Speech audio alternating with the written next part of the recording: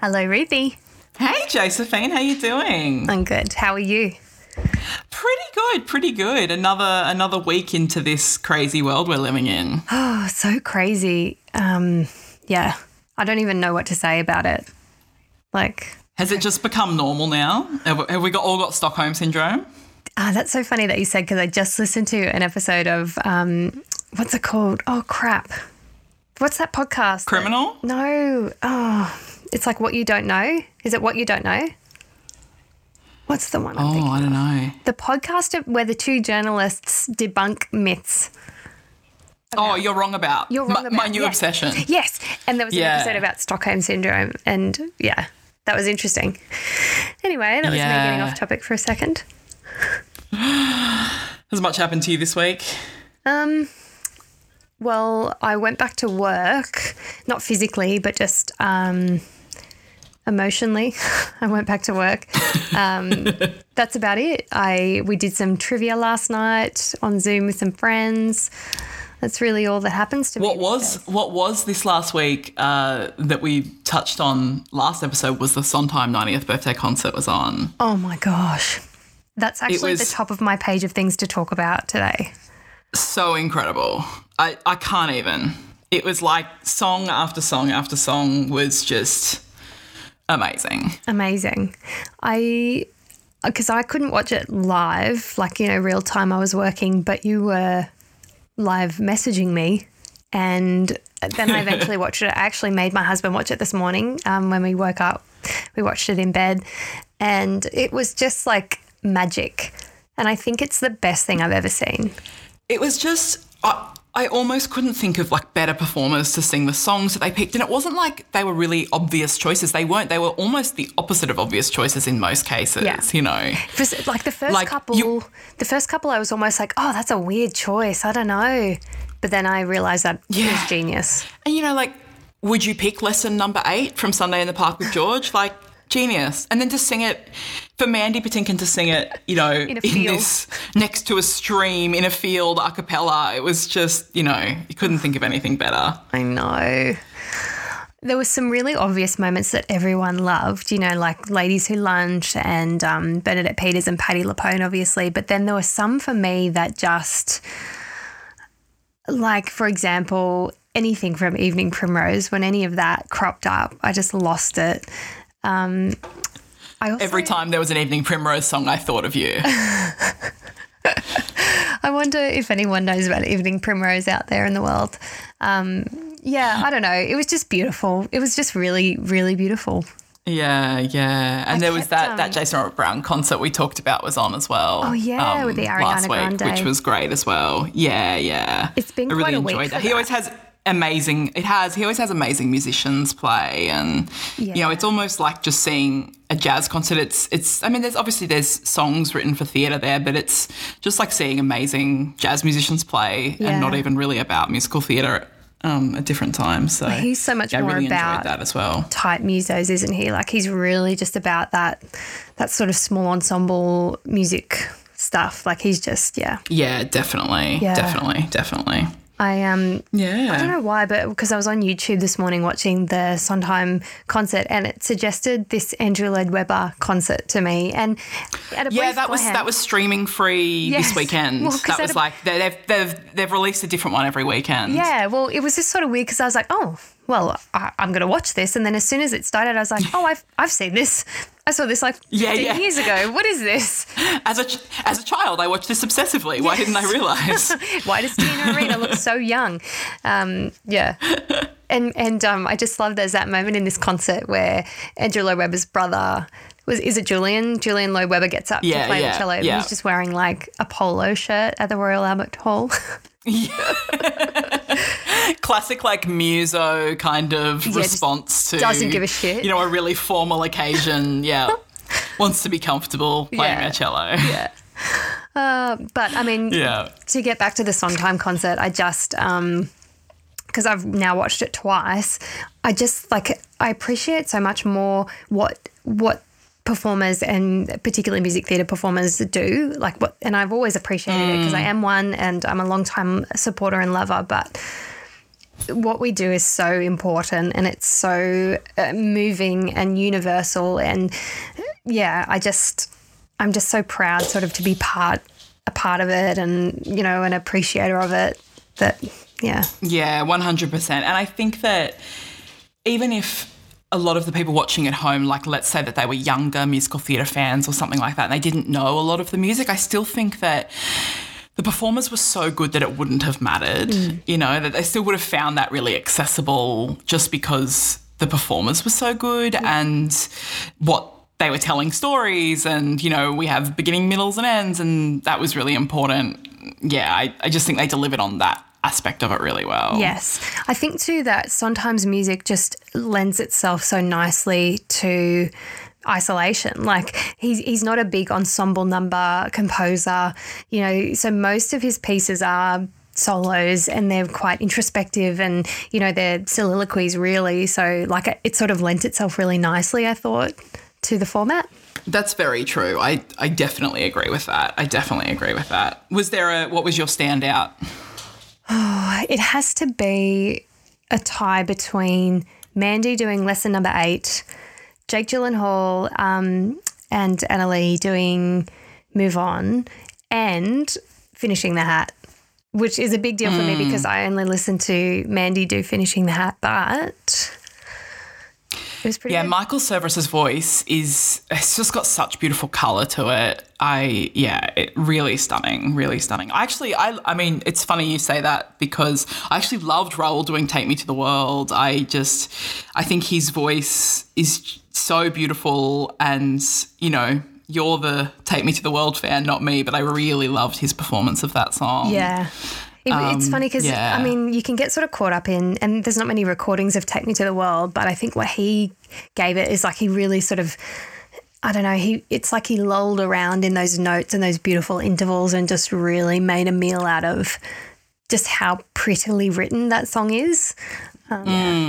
Yeah, beautiful. It was beautiful. But I loved that he sang that, but I was just waiting for a bit more from Company. I felt like there wasn't enough Company in that show. That's very true. I guess that just came from probably the fact that the Broadway revival had only just started previews when the shutdown happened. Yeah. So I'm sure that people felt like, I can't pick a song from Company when that's being performed, you know, like right now kind of thing. I assume that's the reason anyway. Yeah, that's fair. I hadn't thought of that because I just saw this huge gap of where's Company, but yeah, that makes sense. Yeah. Yeah. And of course I felt the lack of chromoleum, as I pronounce it. Oh, yeah. Anyway. Shall you tell me about one of your favourite musicals this week then? Yes, Ruth. I am going to tell you about one of my favourite musicals. This is a bit of a surprise. I was actually talking to my mum yesterday. We were able to see adults sort of for the first time in a long time. So I saw my mum and dad and she asked me what my next musical was going to be. And when I told her this one, she was like, oh, really? So my choice today is Fiddler on the Roof, that amazing classic.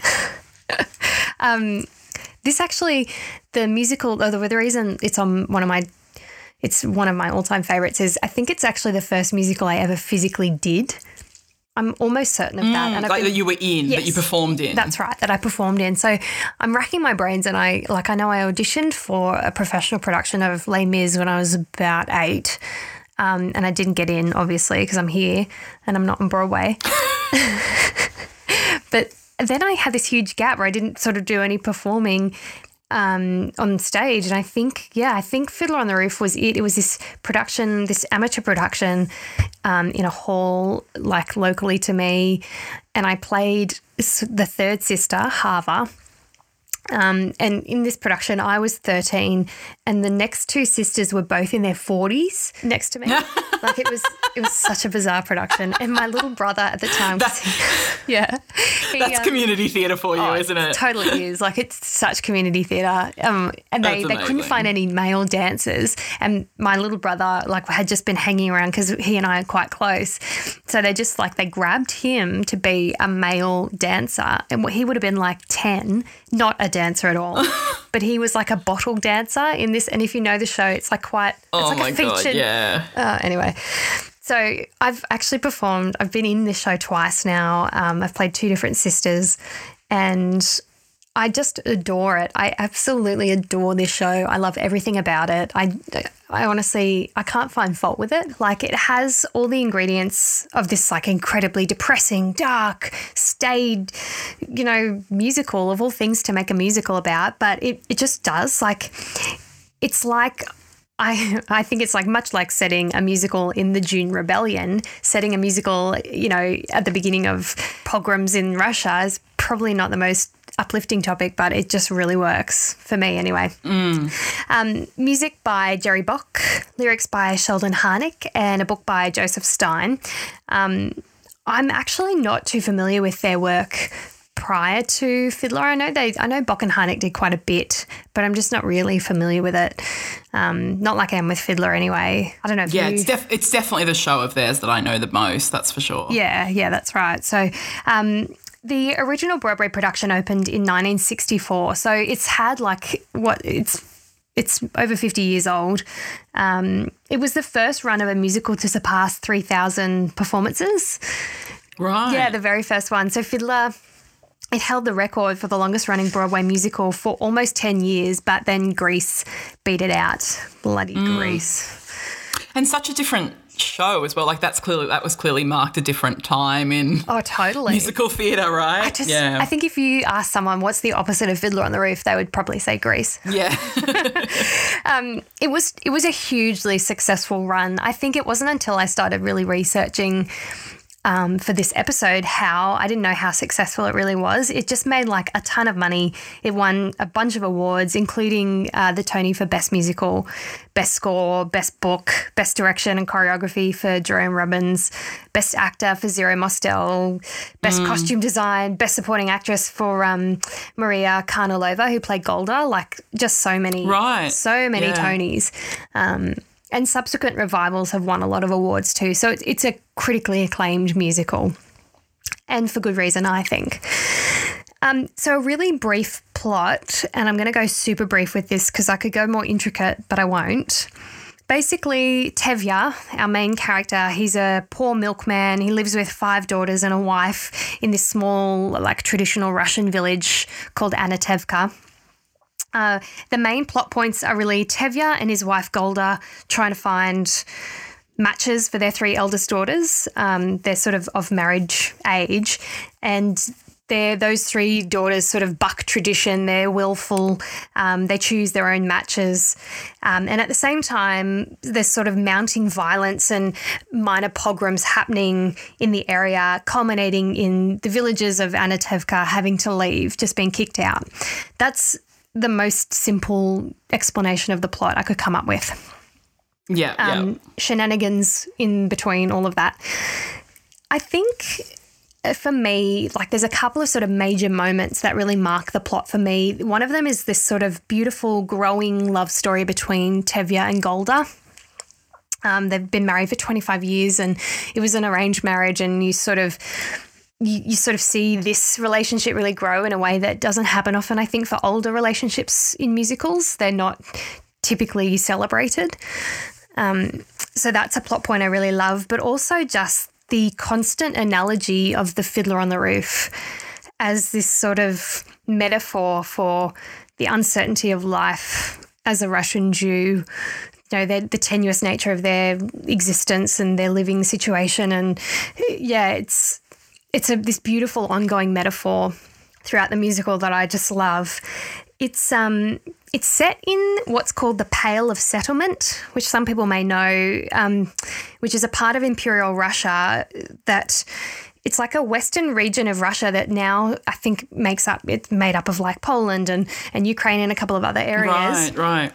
It basically is like an area that allowed for some type of Jewish residency at the time. So they sort of had these like specific areas that they could live in. Sometimes it was only temporary residency. Sometimes it was permanent. But then sort of up until like I'd say the time when Fiddler on the Roof is set, which is 1905, up until then and slightly later, they then started to be disbanded and the residents just had to leave and go who knows where, like wherever they could. It's sort of like another of the great diasporas of the Jewish people. Which is a really interesting setting, obviously, for a musical, but it's also, I think, one of the great pre-Holocaust Jewish stories. We don't really have many of them, you know, so I think that's a good point to make because I really couldn't think of many Jewish contemporary stories that we have that are pre-Holocaust. So yeah, very true. Yeah.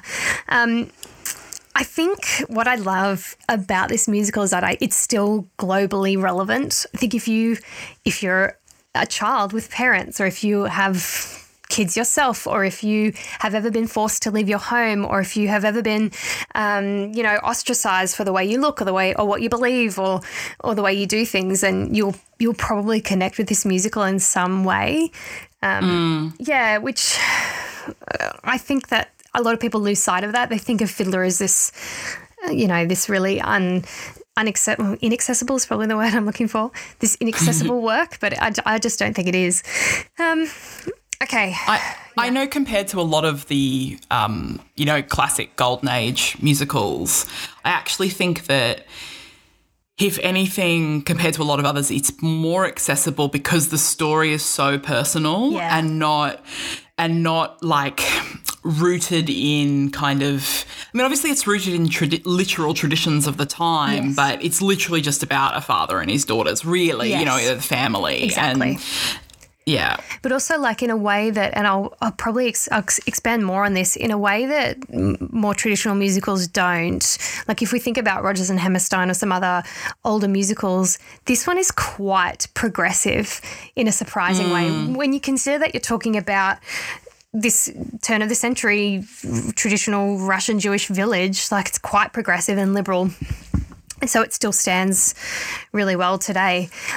Productions. So production history, it actually did 4 months of tryouts in Detroit and Washington in 64 before it opened on Broadway. And apparently it got like terrible reviews when it first did its tryouts. But then once it got to Broadway, and there were some changes made, nothing really significant. Once it got to Broadway, it just exploded. Like it was just so popular. So, it opened at the Imperial Theatre, which I've never been to. I'm sure you have. Oh, yeah. I have. Yeah, the most recent revival of Les Mis was there. Correct. And so was Natasha Pierre in The Great Comet of 1812. That was there as well. Oh, nice. So they have historical things going on. Well, at the moment, before COVID-19, there was Ain't Too Proud. Which is the Temptations. The Temptations. Yeah. So some interesting things about the productions. I didn't know this, but Bette Midler replaced the original Seitel, which is the oldest daughter, really early on in the original run. And that was sort of her first main role, like sort of ever. That's amazing. Yeah, I think she was 20, which is really cool. So that would have been fun to see. It starred Zero Mostel, who had just come off A Funny Thing Happened on the Way to the Forum. Oh, amazing. Yeah, so he was a pretty big deal. I mean, the whole original production was just full of big deals. Like it was directed and choreographed by Jerome Robbins, and Hal Prince produced it. Like it was really just a who's who of Broadway at the time. Yeah. The original West End production opened in 67, and that starred Topol, who... That's right. Who has now done it, what? Oh, my God. So, right, listen to this. He began playing Tevye in Tel Aviv just before this production in the West End when he was 31. So he was playing like a 50-something-year-old man when he was 31, and he stopped. Like the last production he did where he played Tevye was in 2009. He reckons he's done the role more than 3,500 times. Oh, that's amazing. Which is just really incredible. Right? It's so crazy. And if your only exposure to this musical is the film, Topol is in the film. Yeah. So he's the Tevye from the film. And the Tevye of my heart, the first time I ever saw it was the film. And he's just the perfect Tevye, even though he was like, I think he was like not even 40 during the run, because the film was like in 71, I think. So he was a really young man, but they aged him and they put all this weight, like suits on him. But he was just perfect in it. Yeah. Again, I've never seen the film. Oh, what? I know. It's terrible. I'm terrible. Oh, I think you would actually really love it. Yeah, I know. All these movie musicals, I've got to go back and watch them. And, like, if anything, they're more accessible than these live productions that I've seen. But, yeah. Now, just to get sidetracked briefly, is it true, because I think we've had this conversation, that you were only recently, like, a fan of this musical? You have never really... It wasn't so much that I didn't like it, but I had never seen a professional production until the most recent Broadway revival when Danny Burstein played Tevye. Yeah. And I actually ended up seeing that production twice and just really spoke to me in a way that I wasn't expecting. And yeah, it was beautiful. I cried both times.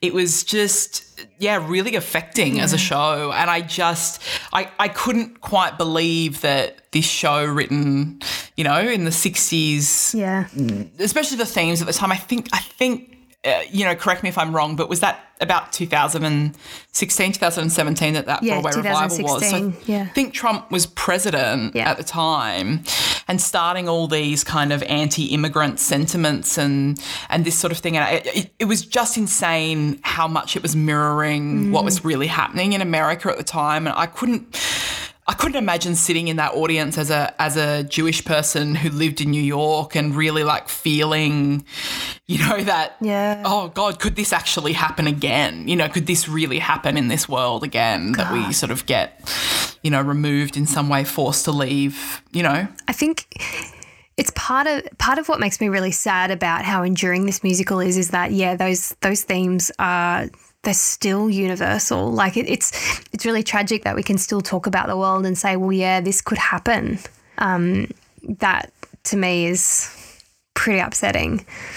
I actually think it is fundamentally a feminist work, which I think is part of why it's so enduring. And hear me out about this. I reckon, part of this, because I watched a documentary that you recommended to me actually that really touched on this, but if you sort of break it down. What's the documentary called again? It's called Fiddler, Miracle of Miracles. Oh, lovely, yeah. And it's excellent. So I highly recommend it. I think it's a feminist work because if you break each of the female characters down, so there's the main characters are the three daughters of Tevye and his wife.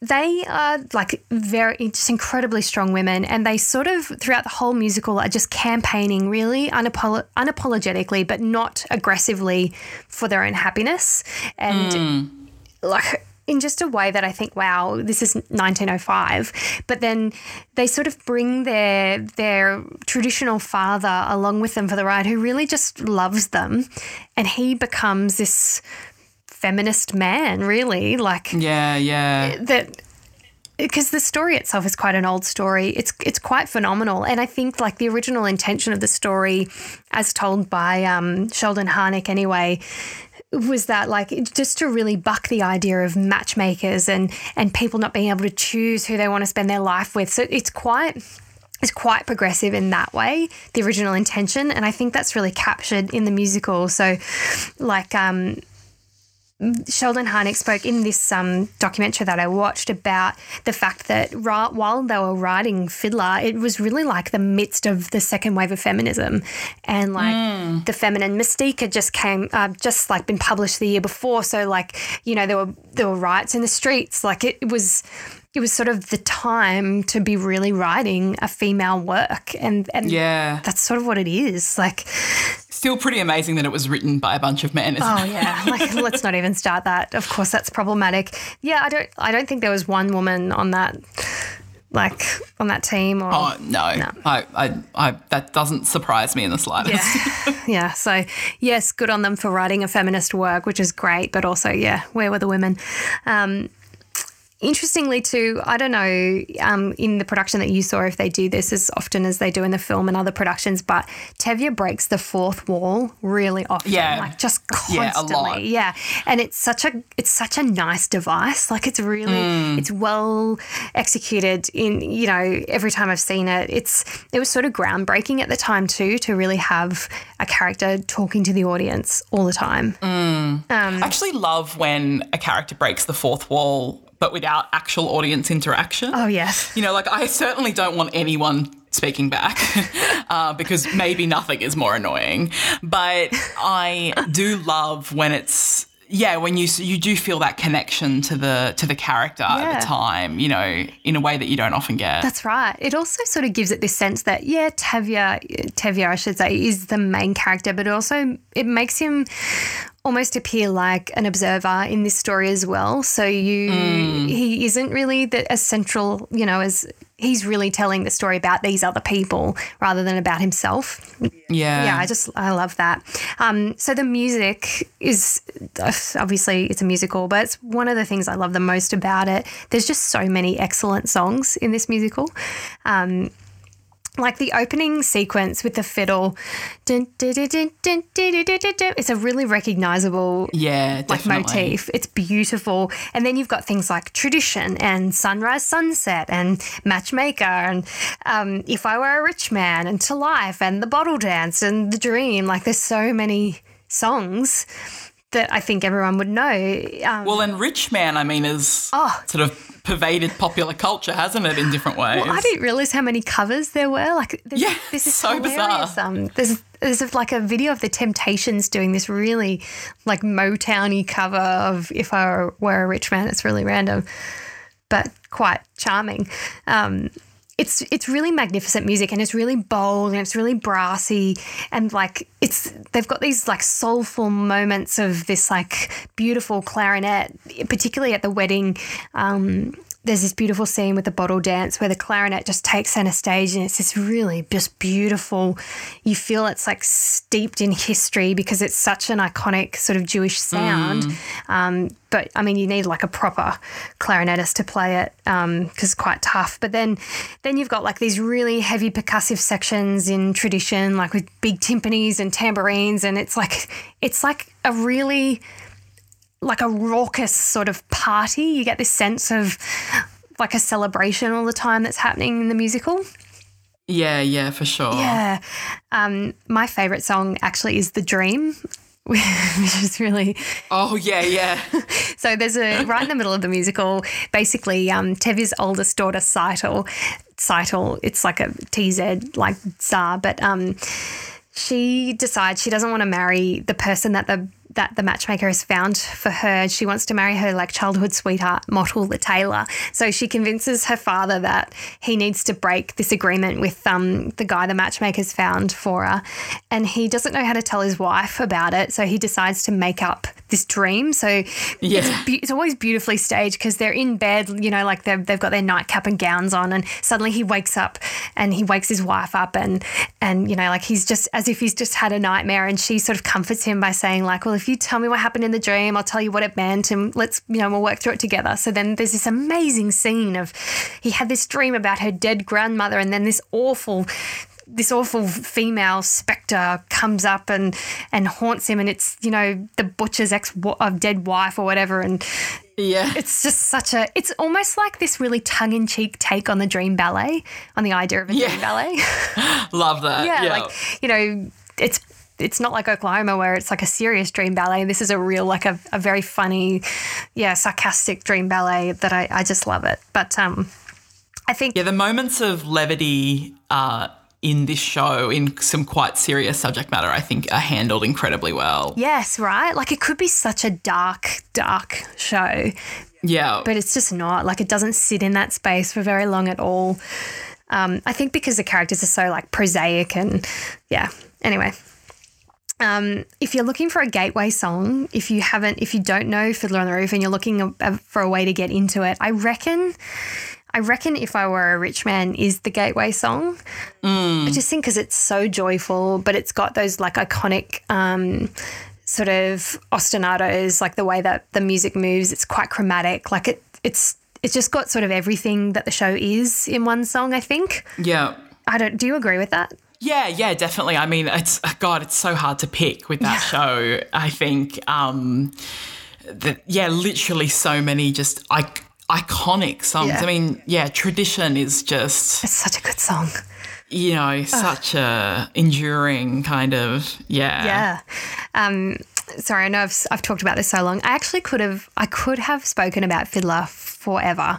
So I'll give you some quick fun facts and then you can tell me your favourite musical.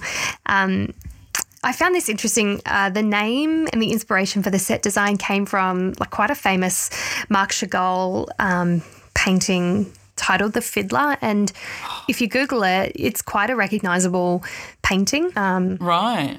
Yeah, it's like this, a man, a fiddler, who's sort of like standing on top of these tiny little houses, but he's sort of floating between the two and he looks quite precarious up there. And the whole metaphor is like Jewish life is like being a fiddler on the roof, like you might fall off or, you know, you're trying to just do your thing, but you're in a really precarious situation.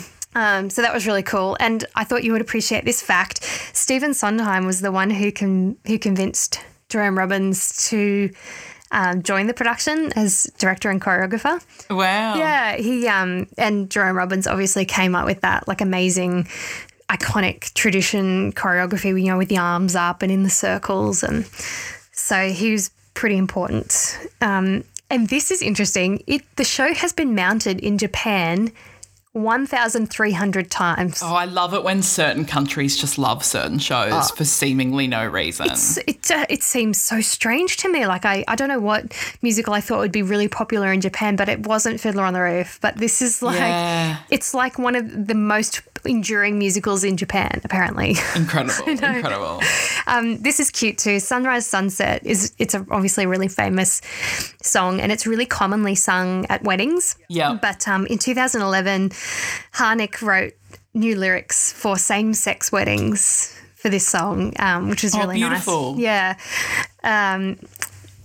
One thing I didn't know, which probably if you're a musical theatre fan out there, you're shaking your head at me. I didn't realise how much of a douchebag Jerome Robbins really was. Oh, right. Yeah, that's pretty famous. Yeah. Well, I figured as I was watching this documentary, I was like, oh, this whole time I thought he was just another lovely figure on Broadway. But man, he was sort of universally hated. Yeah. And I didn't know any of the stuff about... admired, but... Well, yeah. Feared, I guess, yeah. Feared and, man, some cool people had awful things to say about him. But I also didn't know about the House Committee on Un-American Activities. Yeah. So Jerome Robbins, he was a gay man, and but he was also suspected of communist activity and sympathy. So he was actually called to testify before the House Committee on Un-American Activities, which was basically like chasing out communists at the time. And he actually did testify, and he ratted out like quite a few people, his colleagues. I think, and they say now that he'd been threatened that he would be outed if he didn't testify. So he was probably in a really, really tough situation. But that caused a lot of tension. Like I know on the original, in the original sort of cast, Zero Mostel really despised him for that. So there was a lot of tension there, which I just found really interesting. Like, yeah. Yeah, can you imagine? I mean, it would just be... the most awful. Awful. Yeah. So, and I suppose too, like you've got a cast that is probably has quite a few Jewish people in it. And when you're talking about communists, like that's such an inflammatory, topic. And yeah, anyway, just a different time, just a totally different time. 100%. So, 100%. Yeah, look, I've got so many other things to say about Fiddler, but I might just start a blog or something. Yeah, that production that they did off Broadway in Yiddish is still at this stage supposed to premiere in Australia later this year. That'd be so good. Of course, we don't know what's going to happen with COVID-19, if it will or not, but I really hope it does. It was really beautiful. I saw it in New York last year, and yeah, again, obviously don't speak Yiddish, but it's presented with both English and Russian subtitles, and it was a really beautiful production. I've only watched sort of clips of it on YouTube, and it was really beautiful. Like, it just felt like a really raw sort of production. Like, it really meant something to everyone who was performing it. Yeah. So I really liked that. Fiddler Man, it's just awesome. 10 out of 10. Yeah, love it. Awesome. So, Ruth, thank you. That's me. That's Fiddler. What have you got for us today? So one of my favourite musicals that I have chosen to talk to you about this week is the musical Waitress. Oh, I forgot you were doing this. So this is by far the most recent of my favourite shows, I would say. It is a show that, you know, I've talked to people who have similar taste in musicals to me and often like the same things. And I would say with a lot of my favourite musicals, I can say objectively why I think that they're an excellent show. And I mean, I think I can say that with this show, but I would also say that of all my favourite shows, I probably have the strongest emotional connection to it, that whilst I can understand someone not liking this show, it doesn't bother me because I have a love for it that kind of isn't about anyone else. It's not about that I think the music is so good or that objectively it's such a good show. I just think I have quite an emotional connection to it. And I think that, I mean, I've talked to people who are like, they just kept talking about butter and flour and it wasn't for me, and just really had the opposite reaction of me. I've really spoken to some people who didn't enjoy their experience of it. And that's fine. That's their experience. But for me, it really spoke to me in a way that I think as a woman, as lots of different things I really loved about it that a lot of musicals just don't. And do you think? Yeah, so that's essentially why I've picked it. Do you think it's a musical that you have to see? Because I haven't seen it and I don't really care for it in many ways. I think that you will have a different appreciation of it once you've seen it, definitely. Yeah. But I do think that the music is probably a good gateway into it. So, like, if you don't like the music, I don't think you're going to suddenly like the music once you've seen it. Personally, that's my opinion. Well, I really enjoy the music because I really love Sarah Bareilles. So I love the music, most of the music, but I just feel like the rest of it is so vanilla. Like, So I'll go back a bit. For those who don't know, it's based on a film, 2007 film, also called Waitress. And what's sort of awful but also kind of wonderful in the way that it got turned into the musical was it was written by this woman called Adrienne Shelley, who also played the character of Dawn in the film.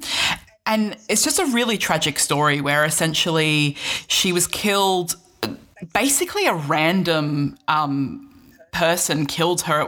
They think it might have been a bit of a misunderstanding where he was working on the building that she lived in and there was a noise complaint, and maybe that he was worried she was going to report him as being an illegal immigrant, and it ended up, but it was essentially a random killing. And so she died before she even got to find out that the film had made it into Sundance, you know, sort of tragically. So the film had been accepted, but she didn't know yet. And so it did very well at Sundance. It got a limited release, and I remember seeing it at the cinema here in Australia. Yeah, me too. Back then. Like, it had a worldwide release. And so unfortunately she never got to see that. She left behind a husband and a daughter who was only a few years old at the time. Like, just really tragic story. Awful. And so that's the film. It's based on that film. And basically the story is about a woman named Jenna, and it's about her and the people that she works with at a pie diner called Joe's Pie Diner. And she's sort of stuck in this small town. She's in an abusive marriage with this man named Earl. And basically she finds out she's pregnant with his baby, and it's a baby that she doesn't want. She doesn't want to be pregnant with his baby, but she also wants to keep it. She doesn't want to get rid of it. And she ends up having an affair and sort of finding love with her OBGYN, who's called Dr. Pomatter. And in this process, she sort of learns that she can love, that she's capable of it, that actually, you know, this marriage isn't all that life is. And she sort of becomes determined to win this pie contest, and there's money involved in winning the pie contest. And if she wins this money, then that's enough money that she can start a new life with her new baby and she can leave her abusive husband. Unfortunately, her husband Earl finds the sort of cash she'd been putting away to go to the contest and compete, and so she's not able to do that. But once she has the baby, it kind of gives her the strength to kick him out. And, in the end, actually, Joe, the man who owns the pie diner, leaves her the diner and in his will kind of thing. And she names it for Lulu, who's her new baby daughter. So that's essentially the story. It also it's about the people the other women who work in the diner with her and their own relationships. That's a big part of the story as well. The show opened on Broadway on April 24th, 2016. It closed just in January of this year. I didn't know that. Yeah, just closed in January. Oh, that's sad. Yeah, I know. And it started in London in February last year, in 2019, at the Adelphi Theatre, and it was supposed to close in June, but unfortunately, due to COVID-19, when all the shows shut down in March, it's now not going. They know it's not going to reopen, so unfortunately, finished in March. It was nominated for 4 Tonys, the original Broadway production, but unfortunately didn't win any. However, it was the same year that Hamilton opened, so they basically won everything that they were nominated for that year. So it wasn't really I don't think that was such a shock to them necessarily, because, obviously Hamilton just cleaned up that year. And in a way, it's a bit of a shame that it opened the same year as a show like Hamilton. And there's lots of different – what I love is that even though it's such a recent show, there's actually quite a few different recordings you can listen to, in the sense that there is that original Broadway cast recording, but before – they released the Broadway cast recording. So Sarah Bareilles, obviously Grammy winner, big pop star Sarah Bareilles wrote the score. She released an album called What's Inside, Songs for Waitress, which was her kind of, hey, here's the songs I've written for Waitress. These are my versions of them, as if they were my own songs that I was releasing on an album. And they're quite different arrangements and everything from the Broadway cast recording. And so she released that first. And then in the meantime, she's also released kind of a small EP that's called What's Not Inside, which is cut songs and demos and things like that, of songs that, didn't make it into the show, and her original demos for some of the songs. So there's lots out there to listen to, especially considering it's such a recent show. So I encourage everyone to do that. And what I would say, one of the things I really like about it, aside from the fact that it's about just really sort of strong female characters, lots of great female characters in the show that you don't always get to see in Broadway musicals, with their own songs and their own storylines and everything like that. But also, she has this affair with Dr. Pomatter, but she doesn't end up with him at the end. And I love that. I love that so much. I know a lot. I think some people watch it and go, oh, but I just really wanted them to end up together. And it's you're not getting your, your romantic quote unquote ending. Hollywood ending, but you're getting a realistic, just because they don't end up together doesn't mean he wasn't important in her life and didn't teach her things, and that relationship wasn't still, strong for them both. And I also think it shows infidelity in quite a human way as well.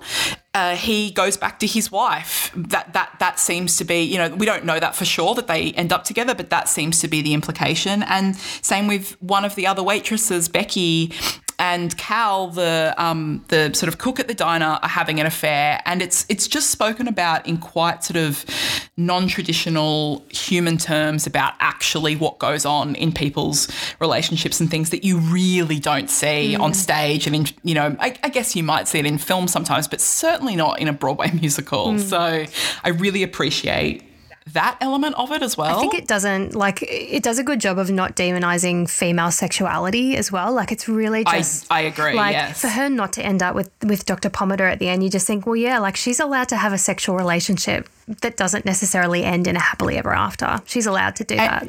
And also that her self-actualization has nothing to do with the men in her life. Correct. And, you know, it's very much like, yes, I got what I needed to from these relationships, but I can be happy on my own. I could be that's really what she learns in the process. One of the big things when this show was due to open on Broadway, which it's kind of insane when you think about it, but it was the first ever Broadway show to have an all-female creative team. So technically there'd been a couple where it was either one person was like songwriter, book writer, director and choreographer. That happened in the 70s with Runaways. And there was, I think, another case where it was like two people were sort of all four of these roles. But this was the first time where it was literally four different women, you know, fulfilled all these roles. And in fact, even when you expand that further, like the musical director was also a woman. Like if you kept expanding it, there was sort of so many women involved, which I just think was so wonderful and also kind of insane that hasn't happened. That was a first. Yeah. It was my understanding is it was also a first on the West End. Oh my God. When it opened there, you know. It's just embarrassing that you're not talking about it's not the 90s or anything. This is like a couple of years ago. Exactly. Like I know Diane Paulus, who directed it, she's been nominated for quite a few different Tonys over the years, and almost always she's the only female nominee, but not just that, for Best Director, not just that, she's often the only female director with a new musical on Broadway that season. Wow. That's really common. Jeez. Yeah. So we're still in such early days of women in those roles on Broadway and in musical theatre. We're just definitely still at the beginning. Yeah, when Fun Home won Best Score a few years ago, that was the first time it was an all-female composing team that had won Best Score. Oh, my God. And that was like 2017. I mean, luckily since then we've had Hadestown now, which is good. Yeah. But, yeah, it's not enough. Not enough.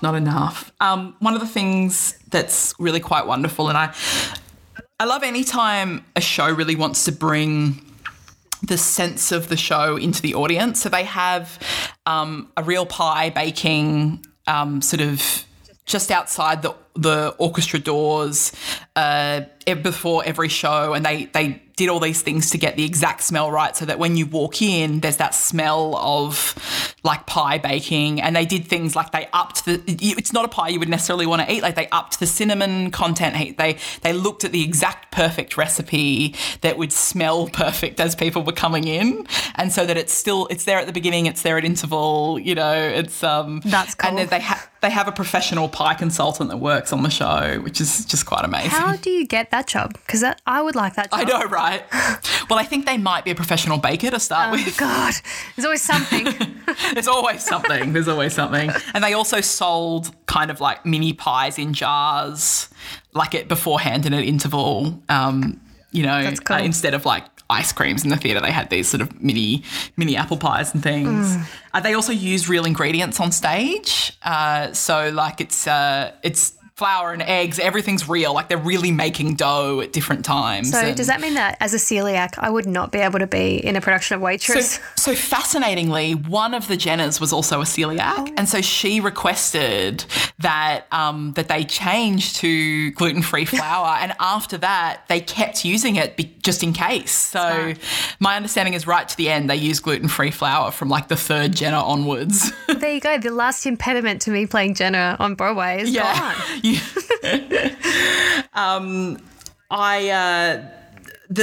So Sarah Bareilles, you know, who wrote the score, she actually started dating her partner. His name's Joe Tippett. He's the actor who played Earl when it was out of town in Massachusetts, when it did the production at the American Repertory Theatre before it came to Broadway. So he played Earl in that production. And I think he later replaced one of the Earls on Broadway and did it there as well. But yeah, she met him doing that and they've been together ever since, which I think is really cute. Oh, that's cute. Yeah. And also at one point during the Broadway run, the character of Joe, who owns the pie diner, who's this older man, became Josie, and then the actress June Squibb played her. So, yeah, they just changed pronouns where necessary in the story. And I think in some of the songs, instead of man, they changed it to ma'am in some of the songs. And, yeah, so it was a female instead. June Squibb, sorry, that's a really familiar name. Yeah, she's a very well-known actress. What do I know? Does lots of theatre and has been in several films. I think she's an Oscar nominee, if not an Oscar winner.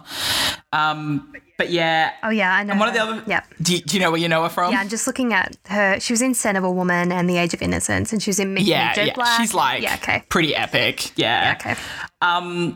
Jessie Nelson, who wrote the book of the musical, and she's talked a lot about how she really wanted to honour Adrienne Shelly. She felt like Adrienne's words were very much her Bible in terms of writing the script and the book, and it was like that was always what she referred back to. Like Adrienne Shelly was there with her. She felt like it was a collaborative process, even though Adrienne wasn't obviously physically able to be there and write it with her. But she's quite a successful screenwriter and screen director in her own right. Like she wrote and directed the movie I Am Sam, you know, the Beatles, with all the Beatles music in it that Sean Penn was in. Sean Penn and Dakota Fanning. Yep. Yeah. Which is obviously a very successful film, and quite a few other sort of late 90s, early 2000s screenplays that you would have heard of and seen, definitely. I think she did a really beautiful job on the book of this. And so, you know, Sarah Bareilles had released this sort of her version of the album, and on a couple of the songs she had the pop singer Jason Mraz sort of played Dr. Pomatter on two of the songs, and she took over after Jessie Mueller, who played the original Jenna. She took over as Jenna, which is, I always love, like if someone gets to be in their own show, you know, that they've written. I think that's always quite a special thing. So she ended up doing it quite a few times during the Broadway run, sort of stepping in for like a month or so in between different Jennas. That's cool. And then one of the times they had Jason Mraz make his Broadway debut and play Dr. Pomatter. So they were sort of both on that kind of concept-y sort of album together and also played it on Broadway together. Did you happen to see that? Because I know I did not. I'm afraid, and I'm a massive Jason Mraz fan. Yeah, you've got such a hard-on for him. Yeah, that was that was a real shame that I didn't get to see him do that. Yeah. And one of the other things I love about the show is that the band is on stage sort of most of the time. What I've seen sort of happen in some Broadway sets recently, which I really love, is that often the band is on some sort of platform that can be kind of on stage or moved off stage as necessary. And they sort of do that with this show, or you know, they can bring in a fly line and then they're not seen. But in this case, the band's on stage. It's quite a small band. It's only a 6-person band, and the musical director plays piano and also sings like a lot of the backup like harmonies and things with the ensemble. Oh, that's cool. I like that. Yeah, which you don't see very often either. No. I really enjoyed that. And the band are often like customers at the diner. Like they'll get up from where they were sitting, you know, playing guitar or whatever, and go and sit in the diner booths, and they're just kind of in the diner chatting away, which I just love. I tell you sort though, of little things like that. I feel really bad for like modern day Broadway musicians, because I think like you can't just sit in a pit anymore. The expectations. No, that's right. They're just getting crazy. Like, calm down. Yeah. It's very true, very true. So a couple of things I want to talk about with this. One is this whole concept of like pop stars writing musicals, right, is sort of, I wouldn't say it's a new thing. It's happened over many decades. But what I wanted to talk about is that, in my opinion, Sarah Bareilles is in many ways the most successful at this. And part of it, I think, is that she was a theatre kid. Like, she's been very clear that she grew up doing community theatre. She loved musicals when she was a child and as an adult as well. And so that was really in her DNA. And so I think that very much helped, that she already probably spoke the language that is needed to write, you know, a piece of musical theatre. But also I think that they made some really clever decisions about the way that the ensemble works as an ensemble. And I say clever because I think it worked for this show. I don't think it would work for every show, but obviously most of the time in musical theatre, when you have an ensemble, they are, you know, as a group, singing as one, representing one thought of a mass collective. And that concept of an ensemble doesn't really exist in this show. The ensemble sort of, it's more almost like backing vocals for a moment, or they're representing movement, or they're very really actually playing characters and singing as those characters, as background characters. And I think that actually writing for characters to sing as one thought, like, welcome to our town, here's how this town works, sort of traditional opening number in a musical. That type of song is incredibly difficult to write if you're used to writing for one voice and one thought process and things like that.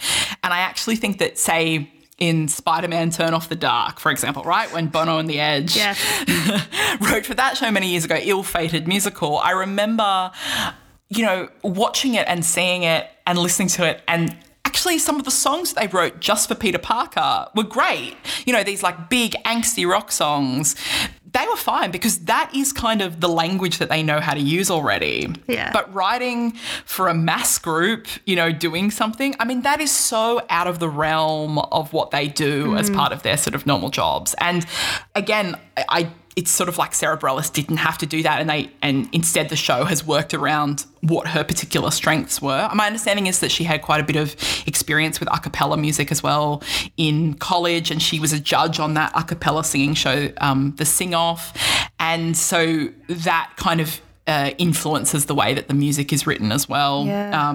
I hadn't actually a lot of the sort of ensemble stuff. I never considered that point, but when I think about like my favourite Broadway composers, there's definitely like a clear sort of divide between those who are very good at writing ensemble songs and those who just aren't.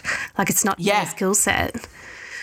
I think it's such a specific skill that even some quite successful Broadway composers don't necessarily have, and just have managed to avoid those numbers, or those are the numbers that we skip over, when we listen to the cast recordings. Think about Sondheim. What are his famous ensemble pieces, really? Like, he's got Sunday. Yeah, I mean, Sunday is pretty beautiful. Absolutely stunning, but he's not like, he's not a writer for multiple voices on mass, Yeah.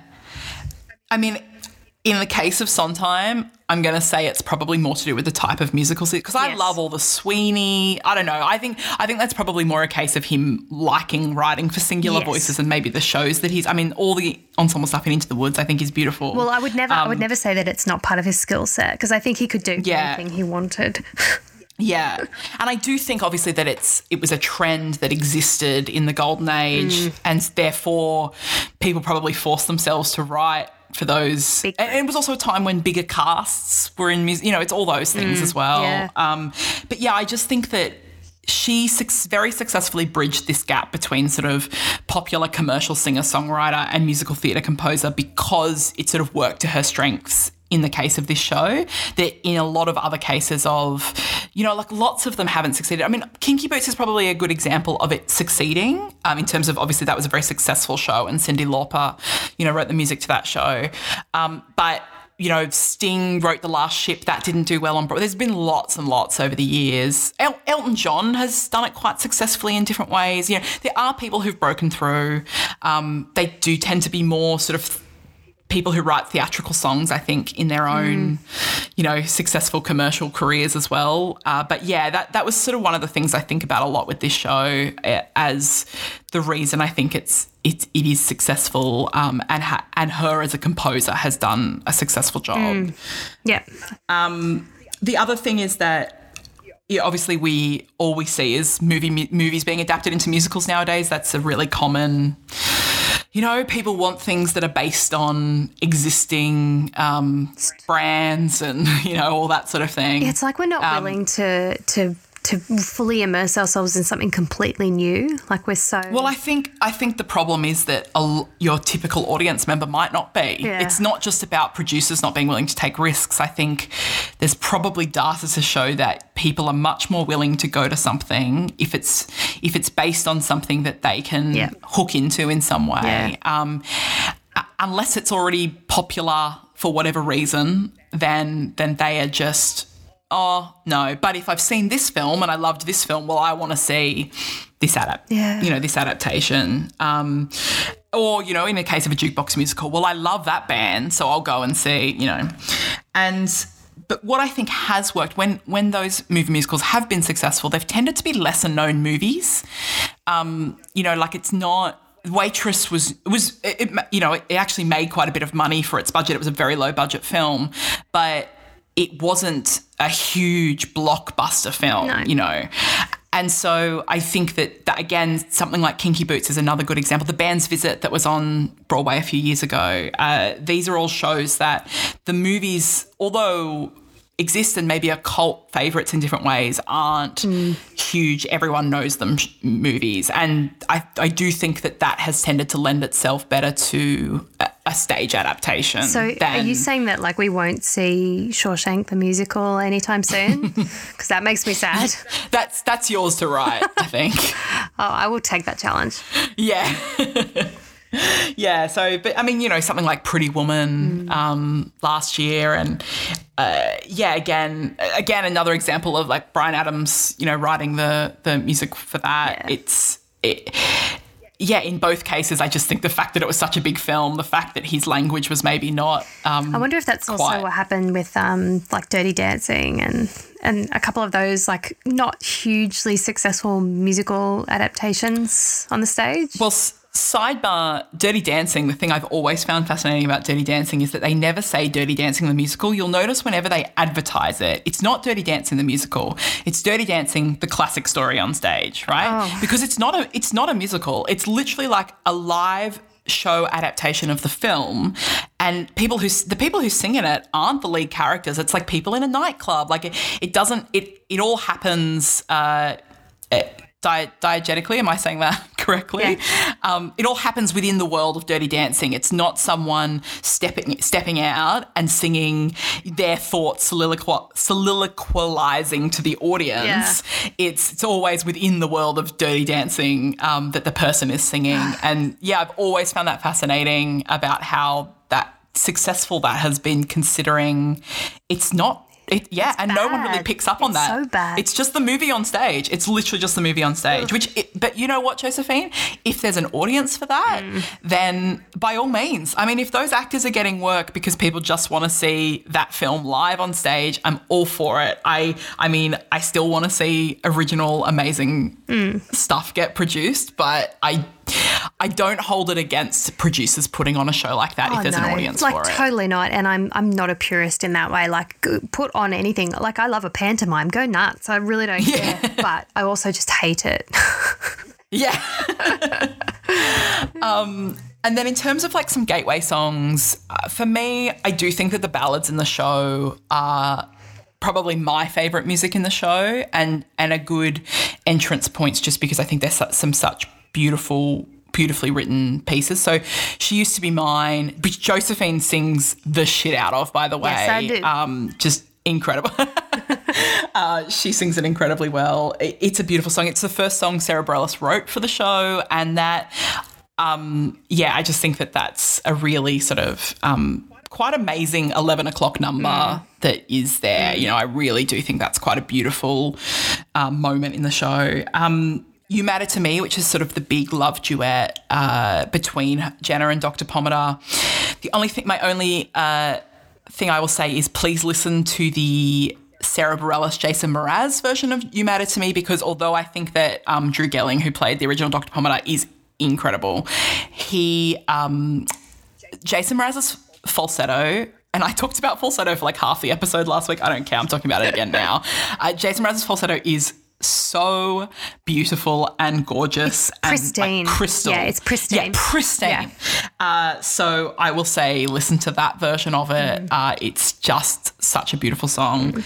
And then I would say something like Bad Idea is a good kind of like, it gives you an introduction into like the sort of comedy elements of some of the songs as well. See, I would swap out Bad Idea for When He Sees Me. Which I just love. The Dawn song. Yeah. Yeah, that is a great song. That's a great song. Yeah.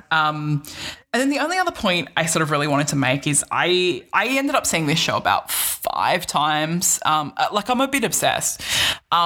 Just because it's like everyone brought different things to the role, and I'd want to see, this person's playing Jenna, or this person's playing Dr. Pomatter, or, So the funny thing was, on one of my work trips last year, I saw it. It had just opened in London, so I thought I would go see it in London. And then Shoshana Bean was playing Jenna in New York. So I also was going to see it in New York. So I happened to see the show twice within about a week of each other in these two different continents. And I picked up a couple of things that you don't normally get that very specific. It's such a specific like set of circumstances to happen of seeing a musical like that. Such privilege. But one of the things, a couple of things I picked up, one was Catherine McPhee played Jenna. She was the original Jenna in London, and she'd played it on Broadway already. And, you know, I think that people might know her from Smash and different things. She was on American Idol, I think, originally. And basically she has a stunning voice, don't get me wrong. I mean, she has a really beautiful gift of her voice. But to me, her acting was not as deep as maybe Jessie Mueller, some of the other Jennas I'd seen. And I still appreciated the performance at the time. I hadn't seen the show in a while and I really enjoyed it. Seeing it a week later with someone like Shoshana Bean, who is such a good actress and just the way she can emote through music is really quite astounding. It was like seeing a different show.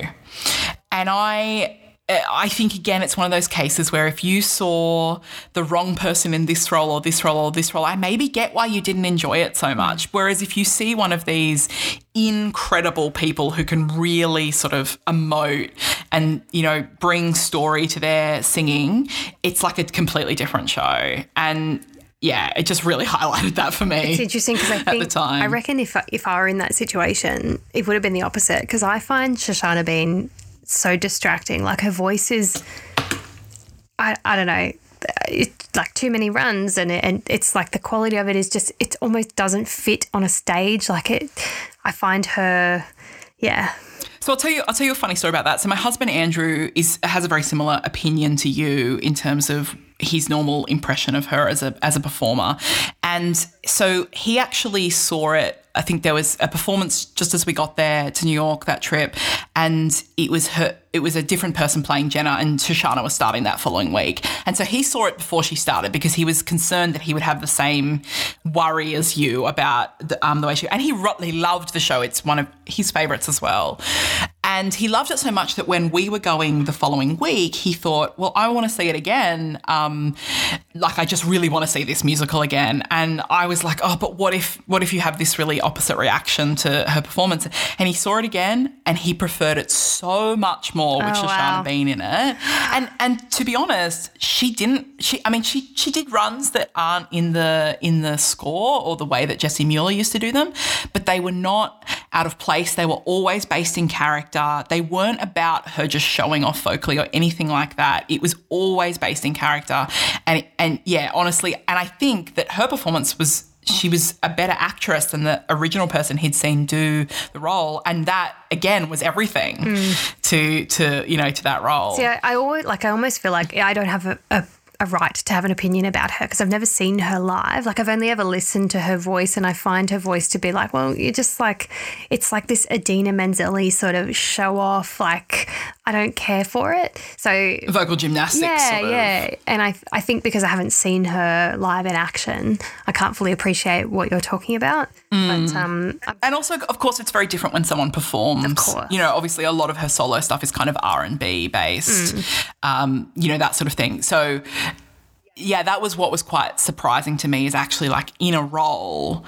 Of course, that's her job as an actress, right? But she's there to serve the text. But I guess sometimes we assume that people are going to be like they are just every day. That's right. You know? That's right. But of course, like she wouldn't be cast in that role if she was trash, right? Yeah, absolutely. Yeah. So yeah, there was but yeah, so that was just my impressions from that. But yeah, Waitress, love it. Love the score. I hope you get to see it. I hope it comes. I mean, again, it was planned to come to Australia soon. I really hope it still comes. I really want you to see it. Yeah, I auditioned. A gorgeous show. I've cried every time. I had an audition for it. And that's that. That's the end of that story. Josephine, you're so much drier than a lot of people realise. But yeah, Josephine really would have been an incredible Jenna, so she should have gotten the role. I just wish, you had a couple of reality shows behind you that someone might cast you in something. That's right. Look, but apparently I've got a face for podcasts, so it's perfect. Oh, dear. Yeah. So what's happening this week? Well, anything good? Not much, right? Yeah. Not much. More of the just, same. just more of the same. We can see two adults in our houses now. Woo. Maybe we'll record together in person soon. Imagine. And maybe then we won't be have like a different world. endless tech problems then. Of course not. All right. Yeah. And, I think we should also thank my husband, Andrew, who's our sound engineer, who also composed the theme music to the show. Yes. Gosh, he's clever. He's so clever. So clever. So clever. But yeah, thanks for telling me about Fiddler on the Roof, Josephine. That's all right. I will tell anyone who listens about Fiddler on the Roof. And this has been my favourite musical. Yeah. Thanks, Ruthie. Thanks for Waitress. Thanks for being here. Thank you. Have a great week. Yeah, I'll see you next week. Bye-bye. Bye-bye.